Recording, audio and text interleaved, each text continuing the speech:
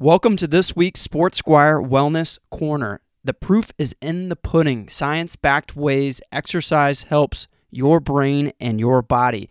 One of the things I wanted to point out on this week's episode, I ran across an old article on Forbes.com by a senior health contributor at Forbes, Alice G. Walton, on the 6 science-backed ways exercise benefits the body and brain. And it's a very quick read and one that I thought would bring a lot of you out there some encouragement on the multitude of benefits of exercise, and something that I have been talking about for several episodes on this platform for almost a year now. And I think this really solidifies a lot of the hot topics and gives all of you some motivation and some encouragement to find time and find consistency and discipline with your exercise regimen. So if you don't mind, I'm going to read this article and leave this with some encouragement for you to get up, get going, and get more consistent. Here we go. Though some people actually love physical activity and look forward to it, for many of us, exercising is a mighty drag. Exercise has also had an added PR problem in recent years. A growing body of evidence has shown that it's not all that good for weight loss, which was probably many people's reason for doing it in the first place. It may help with weight a little, especially for maintenance, but by and large, if you want to drop pounds, the most effective way is to eat less, not necessarily to exercise more. That said, research in recent years has also illustrated quite persuasively what exercise is good for, and it is actually good for a number of things, including some very profound things like reducing dementia risk. Here's what science tells us we should probably keep exercising for, even though we may not love every minute of it. It reduces inflammation, cancer, and diabetes. This is one that is big, since inflammation may be an underlying cause of a wide range of diseases and disorders in both the body and the brain. Exercise is known to reduce a number of inflammatory markers like C-reactive protein and interleukin-6, which are linked to a number of diseases. The thing about exercise is that it has a multitude of effects on many different organs and systems, says Susie Hong, who studies exercise and immune system activation at the University of California, San Diego School of Medicine. So often it is difficult to pinpoint which organ systems are influenced and which ones are not, with the specific effects for what conditions. The anti-inflammatory effects of exercise are likely one of the underpinnings of its effects against cardiovascular disease, diabetes, certain cancers, neurodegenerative conditions, and more. A new study from her lab shows that a 20-minute moderate workout has measurable effects on the immune system. Participants were asked to walk or jog on a treadmill depending on their fitness level. They measured the levels of TNF, an inflammatory marker, before and after the exercise and found that there was a 5% reduction in the number of immune cells that produce the marker. Previous studies from her lab have also shown that the exercise is linked to changes in the secretion of stress hormones like epinephrine, aka adrenaline, and norepinephrine. Our work has shown that each moderate, relatively short exercise bout exerts regulatory/suppression effects over inflammatory activities of immune cells, says Hong. And in order to maximize this benefit, repeated and regular exercise is recommended. In fact, we have also found that higher physical fitness is associated with better regulation of inflammatory activities of immune cells through stress hormones, even among obese individuals.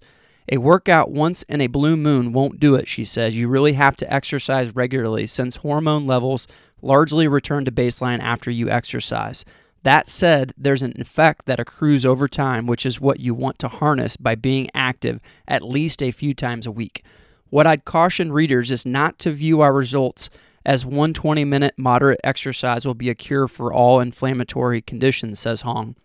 These significant immune effects we observed occurred immediately with one bout of exercise, and likely will occur each time one exercises. So every time you exercise, you'd see this effect, which will be cumulative over time. Exercise reduces the risk of heart attack and stroke. Although cardiovascular effects of exercise are partly related to inflammation, they still deserve their own category. Exercise is one of the best illustrated things we can do for our hearts, and this includes markers like blood pressure and cholesterol. In addition, the physical structure of the heart itself and blood vessel function. Studies have suggested that 30 minutes per day is good enough to keep the heart in shape, while others have suggested we do more than this to get a real effect. Some have found that light activity is even enough to help the heart, but not all research confirms this, so it's a little hard to tell how levels of activity affect heart health over the long term. Additionally, too much exercise has also been shown to be stressful to the heart.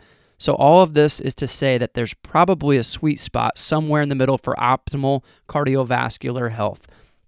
Exercise is also shown to slow aging. Exercise has long been correlated with a longer life, but it's only recently started to become clear why this might be. Studies like a new one in the journal Preventative Medicine, which found that exercise is linked to longer caps at the ends of chromosomes, have helped flesh this out a bit more. These caps, called telomeres, naturally shorten as we age with each cell division. People who live a long time have telomeres that are in better shape than those who don't, but there's a lot we can do to affect the rate at which they shorten over the years. The team behind the new study looked at data from CDC's National Health and Nutrition Examination Survey and found that for people who exercise regularly, their telomeres were 140 base pairs longer on average than sedentary people's, which correlates to being years younger than their sedentary peers. Telomeres are a good index of cellular aging, says study author Larry Tucker of Brigham Young University. In short, because of lifestyle differences, some adults are older biologically than their chronological age, while others are younger. Given the same chronological age, adults who engage in high levels of physical activity have 9 years less cell aging than sedentary individuals. That is substantial and meaningful. Another study this month from Mayo Clinic found that exercise in older people who were formerly sedentary had at least as strong an impact as did it in young people, at least in the kinds of genes that were expressed. The study also found that these changes were much more robust in response to interval training than to weightlifting or moderate exercise, which may mean that for some things, the type of exercise we choose does matter. Exercise is shown to trigger the growth of new brain cells. This is a particularly cool one. The neuroscientists used to believe the brain was the only organ incapable of growing new cells, which partly makes sense because we need our brains to be relatively stable over time to keep our memories intact and to keep us. But in recent years, it's become clear that the brain, too, can grow new neurons in a process called neurogenesis. And what seems to spur the growth of new neurons, perhaps above other activities, is aerobic exercise. Other things like meditation and antidepressant medication have also shown to trigger brain new cell growth. The area of the brain that seems most capable of growing new cells is the hippocampus, the seat of learning and memory. It's also the area that's known to shrink in depression and particularly in dementia, so the fact that we may have some control over its health is exciting. Exercise helps treat depression and prevent it. Despite the fact that depression is now the leading cause of disability across the globe, there are disturbingly few effective treatments. And the ones that are effective for a person often take time, trial, and error to find. Interestingly, exercise has been shown to be as effective as forms of treatment for some types of depression. Studies have consistently shown that physical activity can help treat depression, and on the flip side, that low activity levels are a big risk factor for it. The antidepressant effect of exercise seems to be moderated in part through serotonin, the brain chemical that's targeted with some antidepressants, and in part through bone-derived neurotrophic factor, BDNF. And this goes back to the generation of new cells mentioned earlier. Exercise, though various mechanisms, seems to make the brain more plastic and more capable of growing new cells. Unfortunately, when people are depressed, exercise can be the last thing one wants to do, which can be a barrier to treatment. But it seems to make a big difference in depression risk, so building up from even a few minutes a day may help. And if you're not depressed, exercise might prevent depression from developing in the first place. The next category, exercise reduces dementia risk. This may be the most worthwhile reason for exercising there is. Studies have shown how people who exercise are at a significantly reduced risk of developing dementia like Alzheimer's disease.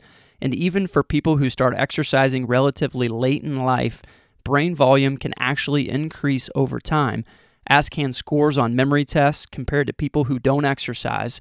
Their brains shrunk over time, which is a normal part of aging. Being active as we age can play a role in cognitive function and reduce the risk of disease such as dementia and Alzheimer's, says Amanda Paluch, a postdoctoral researcher at the Northwestern University Feinberg School of Medicine. Research has explored several mechanisms, finding that exercise can increase synaptic plasticity and strength of nerve impulses in the brain and have a positive impact on the hippocampus. How much do you really need of exercise? Exercise has been shown to reduce not only the risk of diseases, but also the mortality risk that they confer. Researchers have pointed out that if people exercised more, this change could reduce a huge number of deaths worldwide. For instance, they've calculated that over a half of all deaths from cancer might be prevented with regular exercise. But again, it's not so clear how much we need. The usual recommendations are 150 minutes a week of moderate activity, but as mentioned, that part is still up for debate. Some research suggests that we need more than this to reap the benefits, while others suggest that every little bit helps. Most research shows there is no lower threshold for health benefits, says Paluch, meaning that some activity is better than none, and even small increases in activity will bring substantial benefits. Physical activity has the fantastic ability to act through multiple physiological pathways in the body, making it a great bang for your buck. It may be best to start small and build up from there. Finding what feels right, a place that's challenging but not painful, may be the best gauge of all, written by Alice G. Walton in Forbes.com. So this is an article from 2017, packed full of such encouraging and motivating and reaffirming information on why all of us should be regularly exercising and intentionally making plans to make this part of our regular lifestyle. And, all the different categories I just read off, that was the reason why I wanted to read this today. Is I just felt like that jammed so much evidence and so much research and so many studies that all of these high-level professors have done, researchers have done on exercise, and the proof is in the pudding. So, my encouragement for all of you is to keep filling your mind with positive educational things that can help motivate you to want to exercise more. The more energy you have, the better influence you have, the longer you live, the more quality you put in your days and your months and your years, the more you're going to get back. And we can get into an even deeper philosophical conversation, on why that matters even more as you move up to a 20,000-foot view. But most importantly, I want all of you to take away from today's episode that if you are not regularly taking advantage of regular aerobic exercise or strength training that is within a 30 to 60 minute everyday type of routine, or at least 3 to 4 times a week, I want you to strongly consider making a change for your overall health, for your mental health, for longevity's sake, and for the sake of improving your internal environment to fight off most diseases. So hopefully you found this helpful. I will leave the show notes. I will leave a link in the show notes to the article, as well as kind of leaving you guys some nuggets that you can kind of mentally chew on. But in the meantime, let's put that knowledge to action, get out, get our feet moving, and let's get to feeling better. We'll talk to you on Thursday. Have a great week. Thank you for listening to the Sports Squire podcast. Check out the show notes for anything you missed during today's episode. Click subscribe if you haven't already to ensure you get updates on the latest Sports Squire episodes. And remember, as a Sports Squire, your greatest self is found at the intersection of knowledge and action. Don't be normal, be a Sports Squire.